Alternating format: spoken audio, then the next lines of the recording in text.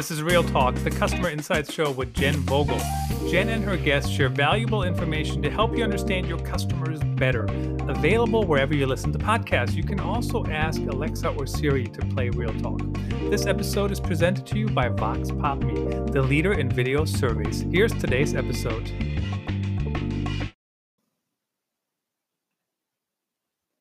Hello, insights professionals, marketers, and everyone who wants to understand their customers better. Thank you for joining me for a very special episode of Real Talk, the Customer Insights Show. This episode was recorded live at the Virtual Insight Summit hosted by Vox Pop Me and Zappy. We hosted some fantastic chats, and I wanted to share them with you here as well. Enjoy this conversation.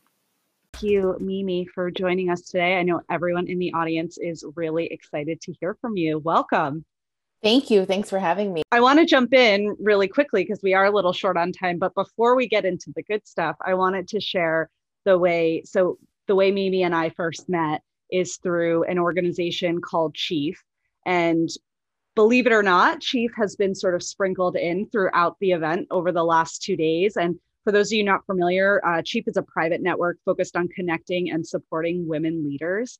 I've been a member since December of 2019, and it's how I met Mimi. It's how I was introduced to David Kidder, who you heard in the opening session of day one, and also my first exposure to Jennifer Brown, who a lot of you were on the Inclusive Leadership Workshop earlier in the day. So I just wanted to mention that. It's a really incredible organization. For those of you interested, you should totally look into it. And I wanted to hear from you, Mimi, like what's your experience been being a Chief member?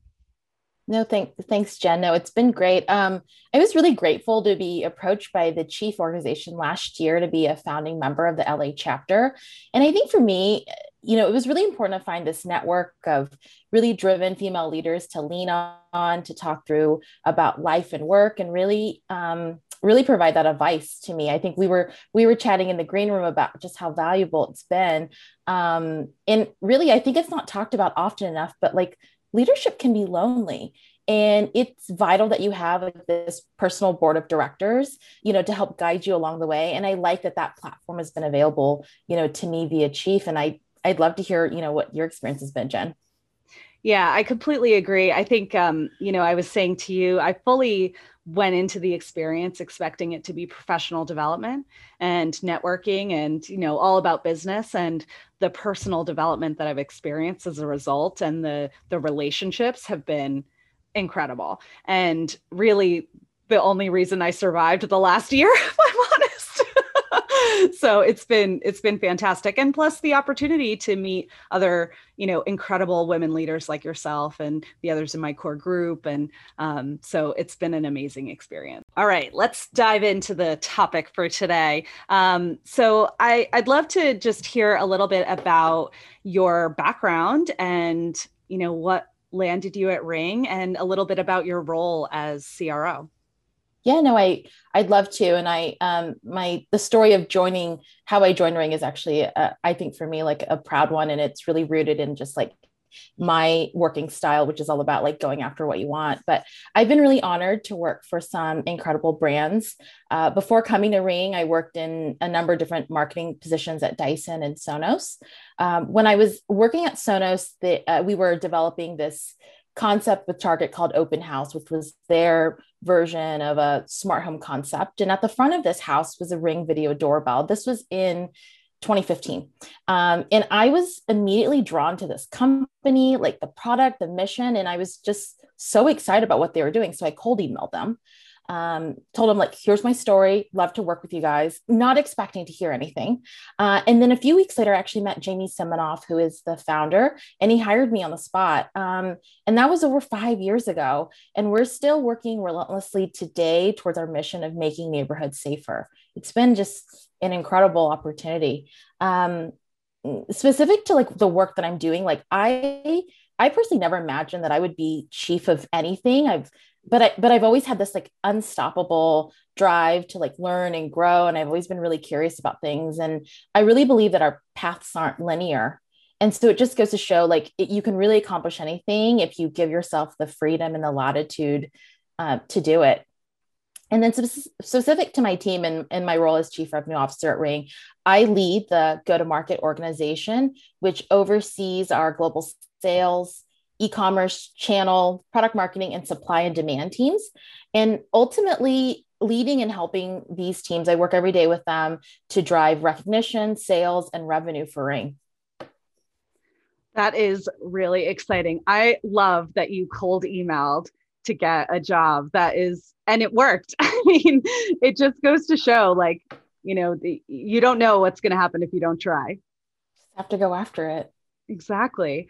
So it's really interesting to me, you kind of owning go-to-market, and also the kind of trajectory of coming up through a marketing track, really, because a lot of CROs and people who own revenue come through a sales track. That's probably a more common theme, but obviously sales and marketing are so closely aligned. So, really interesting to me to hear about your career coming through marketing and owning a revenue, the revenue organization at a company like this. It's really like the convergence of sales, marketing, and the customer. Yeah, I think there's just so much around the focus on, the customer and finding like the right solutions and connecting with them that I think has been a big part of like the success we've had at Ring. And also for myself, like throughout my career, I think it's always been, I really have understood or tried to understand just the levers and think about things from the lens of like the customer, whether it's through the end user or through like a retail partner, just like what is going to be a motivator for them, like what's going to drive them. And so it's always been this laser focus on that I think has really enabled me, throughout my career. Ring has a lot of different ways that you're getting products into customers' hands. And you say end customers, right? As opposed to retail partners. Can you talk a little bit about that multi-channel revenue stream and, how all the different channels that are involved? Yeah, no, I'd love to get into that. In the early days, we were really focused on this broader distribution strategy and took every opportunity to show up in, what I'd say are like relevant channels. And this shaped our omni-channel approach across like the verticals. And today, we're easily in 10,000 plus like retail doors across such partners such as like a Best Buy, Home Depot, Target, Costco, and many others. We also have our own direct channel via ring.com. We're also selling on amazon.com. And then additionally, for like the segment like that we like to call like do it for me, we sell through a pro/installed solutions channel who sell via like through home builders or installers that are doing like whole home systems. And we've done a ton of work in broadcast channels such as like HSN and QVC. We feel like that medium has been so great to demonstrate our products and really resonate, with the, the viewers, on that level. And I mentioned this because like we did this to give our customers, which we also call our customers neighbors, choice and selection where they buy. Mm-hmm. I love that. I love that you call your customers neighbors. That has been a topic that has come up in the summit so far, of getting rid of the word customer, getting rid of the word consumer, and stop thinking about people as numbers, but as people. And it sounds like you guys really embody that by calling them neighbors. I've heard Ace Hardware does the same thing. They refer to their customers as neighbors. And I think that's great. It makes total sense. I mean, it's really tied back to our mission of, safer neighborhoods and like driving like that community. And so it's always been something, from day one that's been really key for us. Yeah. And so with all those channels that you're selling through, it does give your neighbors that optionality to buy however they want to, but that makes it very complex for you as a business and managing all those different channels and all those different stakeholders. So I want to get into that and like how you manage all of those different channels, really. Oh, it's fun. It leads for some fun conversations. I think like it can be, by having this broader distribution model, things can get, pretty complex because you've got to straddle this fine line of like holistically managing like the business overall, but also ensuring that each partner, each retailer, can have their unique levers and play, to drive their business, to reach their target audience. And so there's a lot of work that we have to do to ensure like we can do that, and a lot of times we like evaluate things like special configurations and colorways and like, what are those unique things that we can enable them? But that goes back to like my comment about thinking about like the partners and from their lens and like what they're motivated by, and really continue to find ways to partner with them. But it's been really, I think it's been really interesting, especially what's happened, the last year with like shopping and how people are shopping differently, that, we've been a big part of just helping them shape that and participate in it. Yeah. Yeah. And that's really interesting. I want to go deeper on that, because obviously like you're thinking about your end customers as one set of people that you need to understand their needs, and your partners, your channels, as another set of customers. Like, how has customer intimacy evolved with those channel partners in the last year as the retail landscape has changed so much? No, that's a great question. I think, the way we've shopped is, completely changed, especially in the last year. I think we are always looking to like evolve our approach. And I really have loved being part of this evolution in the way that retailers are working to get products differently, to customers and responding to their needs. I think examples like such as like curbside pickup or buy online and pick up in store are like new ways of transacting that like are really picking up steam, right? And so we've had to really think about how do we play in that? And then there's also different delivery platforms such as like Instacart that we've done some experiments with that it's been really exciting to test out as well. That's super interesting. So I don't think I would have ever thought to try to buy a Ring camera off of Instacart. They've been obviously I can't speak too much about their business, but they've been really, I'm a user, especially during COVID times. I mean, they've been an incredible, platform for me to use for delivery. And they did something with Best Buy, in Q4 around, shopping and like picking up and delivery. And so like they've, I think, expanded their reach in terms of partners they're working with. So we saw an opportunity to work with them, through Best Buy in Q4. I love that. That is so like meeting customer needs, like the total embodiment of meeting customer needs. Like, I think of Instacart as a grocery delivery service, and I get all of my groceries delivered. Even now, I don't go to the grocery store anymore. That's a new behavior for me as a result of global pandemic. But it is like all types of products are now available for people to get delivered. Or I have done the, Target curbside pickup thing for Christmas shopping and stuff like that. It's such a different retail landscape in a very short time. Yeah, they've really pivoted. Yeah, totally. And so I guess in thinking about your end customers or your neighbors, your brand can be especially intimate with these people, given that they're in and around people's homes. So what role does customer intimacy play in, your planning, your execution, your product development, marketing, everything? I mean, it touches, like so many things that at both Ring and Amazon, we consider ourselves customer obsessed, and everything we do, we do with like our customers, our neighbors in mind, and really having a deep understanding about, what their needs are, how they're using the Ring products. And it's really vital for all parts of the business, not just like within sales and marketing, but like across, the organization. That's really important to like have those customer insights. And, ultimately, we want to provide our neighbors a really seamless experience from, from an end-to-end perspective, from like the, shopper journey from the beginning through installation and really like aftercare, like if they have issues, like we take care of them with setup and whatnot. And so it really motivates us to continue to improve and innovate on their behalf. I think there have been so many stories from our neighbors that, like that they share with us about how they're using their Ring products, whether it's, capturing special family moments like a baby's first steps or locating the pet that ran away, and even keeping an eye on aging loved ones. I think it's been they trust us, with these moments, and that's a real honor.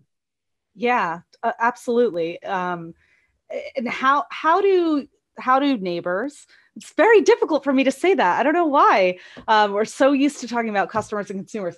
How do your neighbors provide you with that feedback? What are some of the different ways that you capture that feedback from them? For me and for my team, like we are reading, reviews every day, the good ones, the bad ones, to get a real pulse of like what people are saying, how they're experiencing things.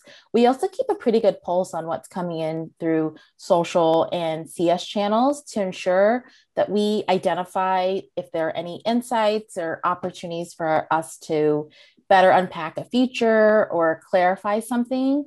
And then there are times where like there are things that we learned that like we applied to like a future product launch. Like we know that this was a big thing last time, or like that, neighbors got stuck on this, or this was a real, question. And so I think we're always using that to help inform a big part of like what we're doing and how do we make things a lot more clear and direct for them.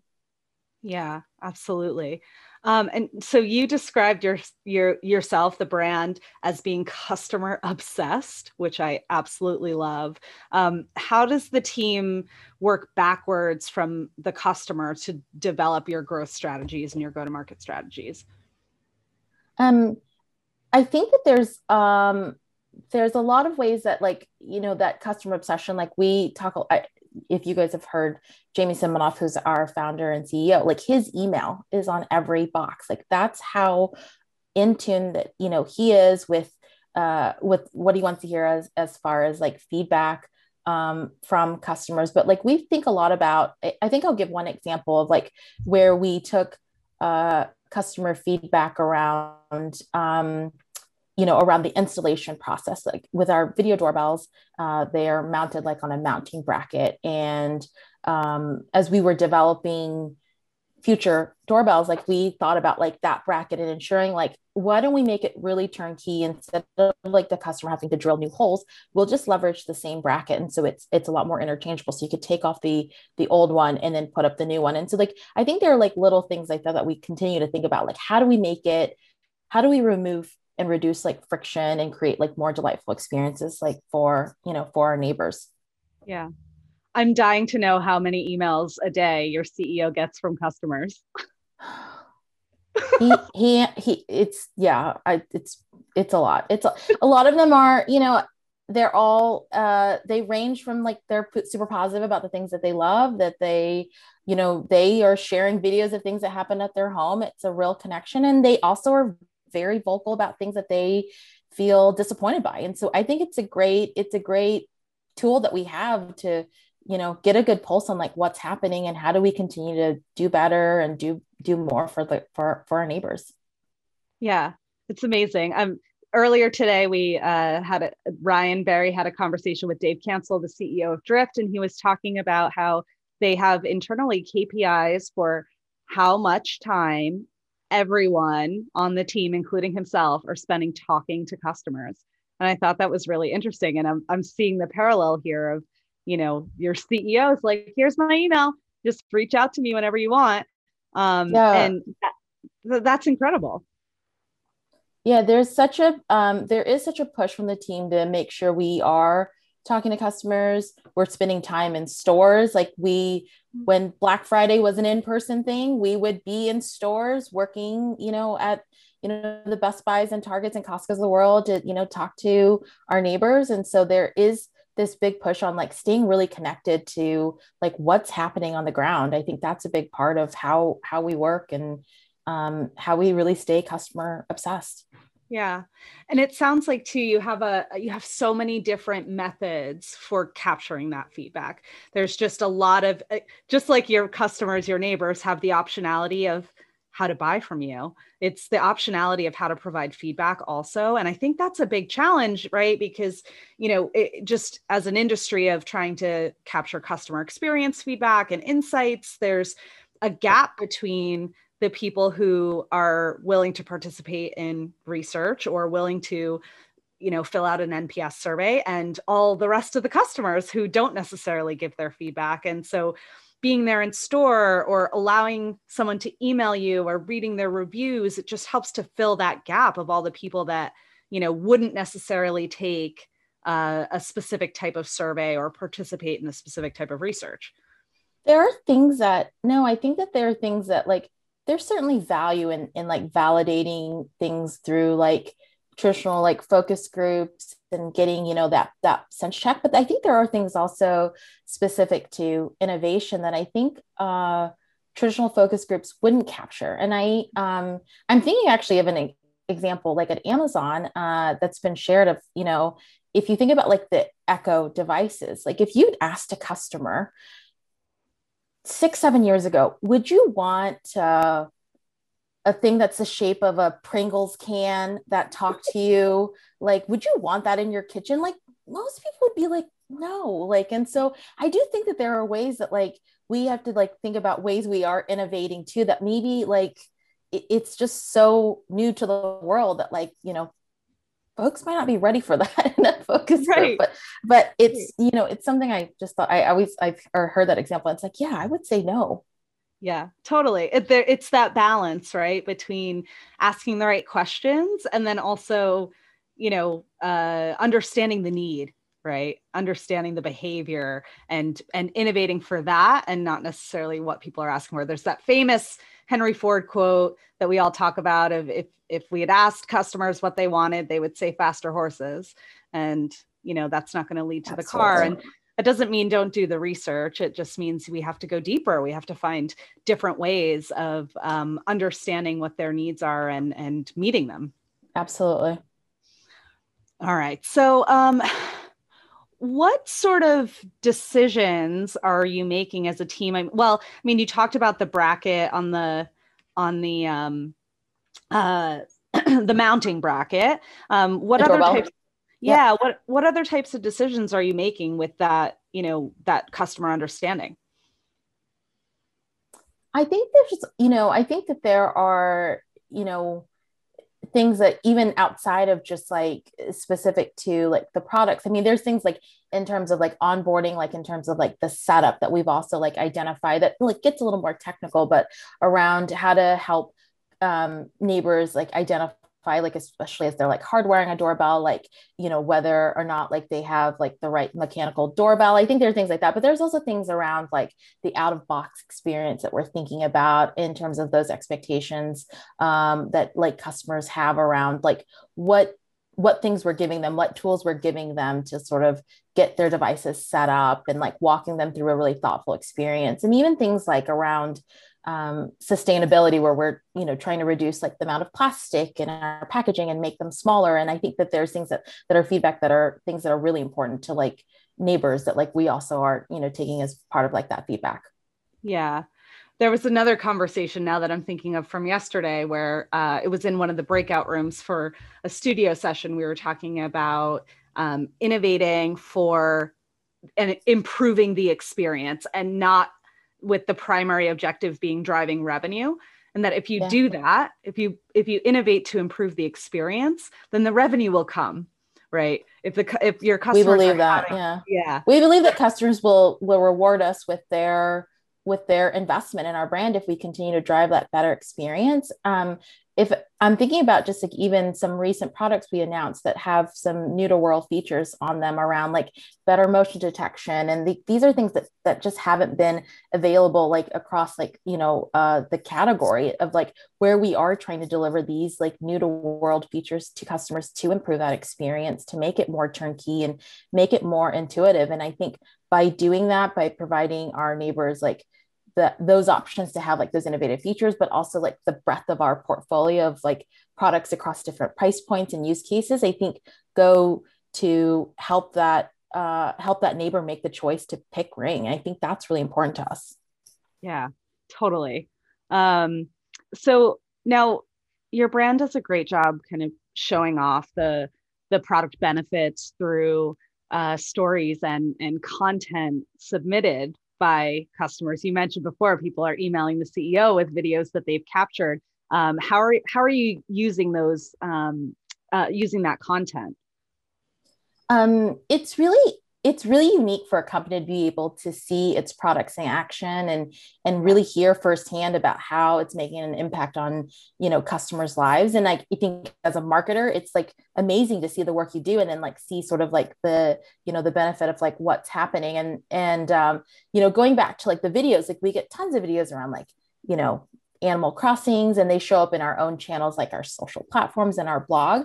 And then there's also, we get a lot of pickup through the news in terms of just amazing stories. I'm reminded of one that happened during that winter storm that was in Austin that was shared, through our Neighbors app, where there was some Austin residents were, delivering food to like an elderly couple, during the need. They saw like a cry for help within like the Neighbors app about like a neighbor needing some assistance. And so like it was like an elderly diabetic couple, and like they like cooked up a bunch of food and like brought it over to them. And like that's just like, those are things that happen that are like these amazing stories about like neighbors helping each other out that really are rooted in our mission of, safer neighborhoods.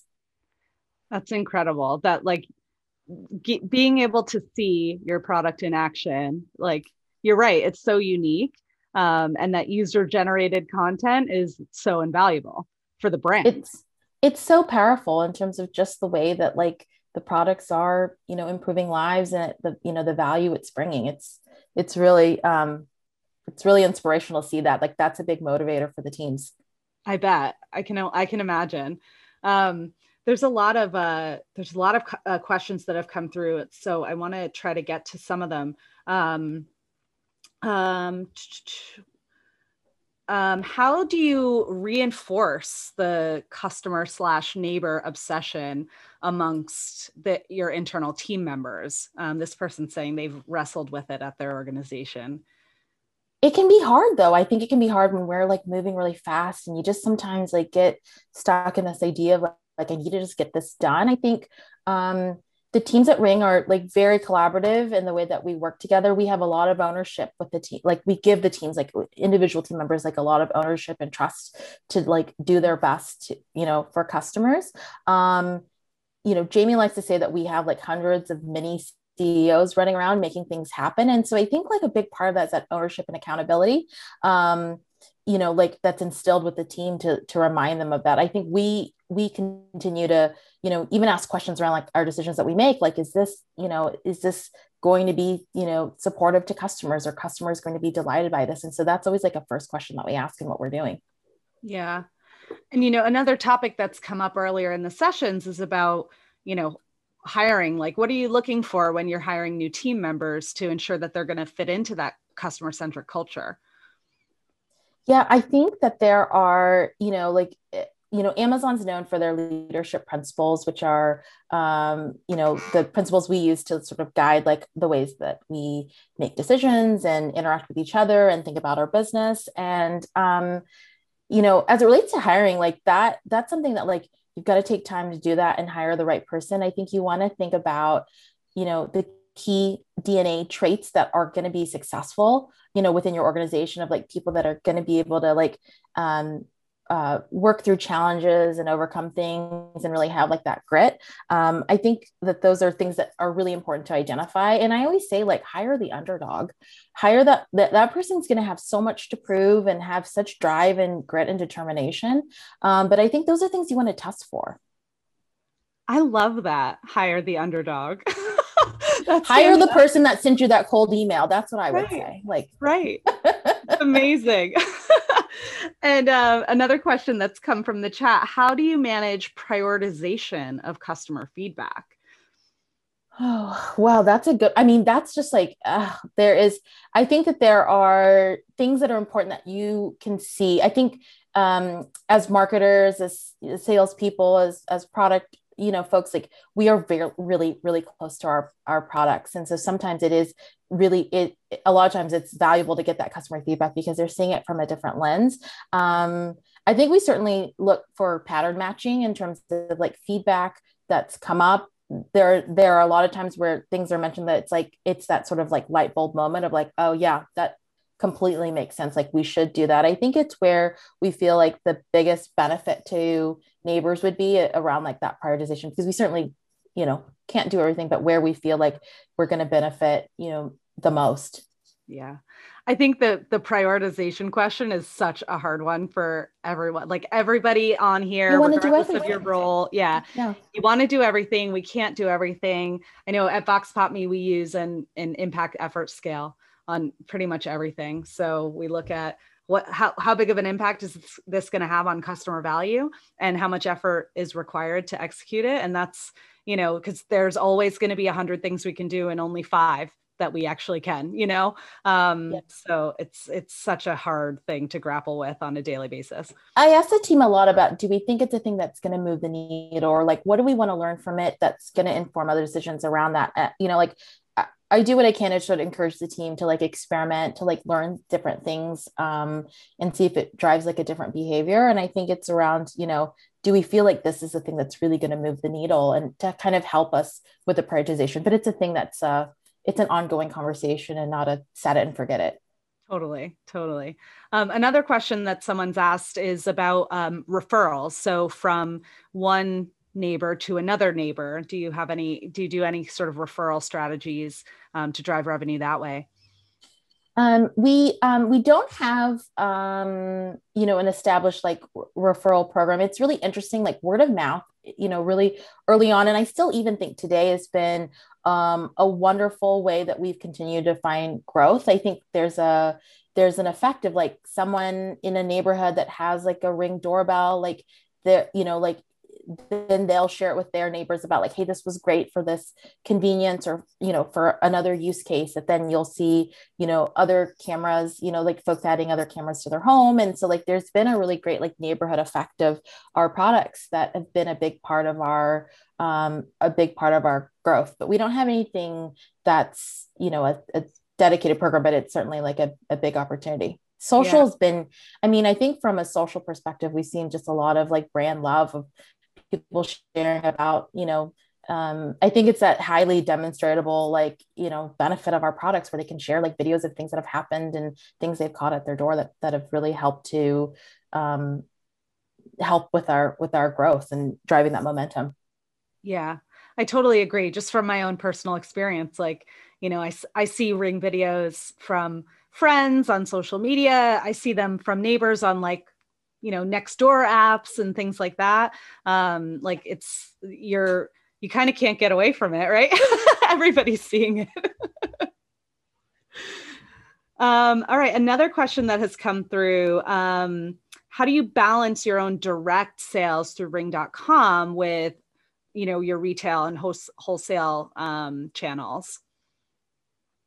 I'm not sure I understand by balance. I think we certainly want to make sure like it's part of, I think, that like complexity as it relates to sort of like managed channels and like giving everyone like an opportunity, to be able to have like their own programs and opportunities to like drive things that are unique to their business. And certainly I think ring.com is like really similar in that way. I think we are very transparent, like with our partners, about just like our plans, and like drive like a lot of consistency. I think there's communication and consistency, I think, are the big parts of that. And certainly like, they, that's really like driven, that's really been a big part of like, continuing to cultivate and drive that engagement. Yeah, absolutely.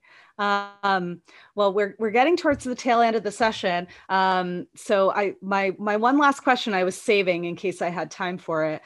You mentioned HSN earlier on in your in our conversation, and I heard a story about you on HSN, and I would love it if you would share it. Growing up, actually, my aspiration was to be like a QVC host. Like I wanted my own show, like Saturday morning. Maybe it'd be a cooking show. But I actually, a few years ago, had a chance to go on QVC to present Ring, which was probably like this like amazing experience. I was on at 3 a.m. There were 30 people watching. 29 of those people were related to me. But it was like such a great experience to talk through our products. And then, they do like these live things, like these tea calls, where then they ask, their viewers to call in and share their stories. And wow, I had a really I had a really special neighbor call in for my 3 a.m., but it was all about this like crazy, like Animal Crossing story. So that was really fun and full circle for me. So I got that out of my system. I don't need to be a host anymore. I'm glad you had that experience. And just for everybody on the line, I don't even think Mimi knew that I knew that story. Somebody else told me that story. So I'm so glad you were a good sport about telling it. Thank you for that. There's no video of it anywhere. So sorry. Okay. You had to tune in live, I suppose. At 3 a.m. four or 5 years ago. Well, I can't thank you enough for joining us today. This has been an amazing conversation. I've loved it. I hope everyone in the chat has, it seems like everybody in the chat has it as well. So thank you so much for your time today. Thank you so much for having me. This was really fun and love all the questions that came through, but thanks everybody.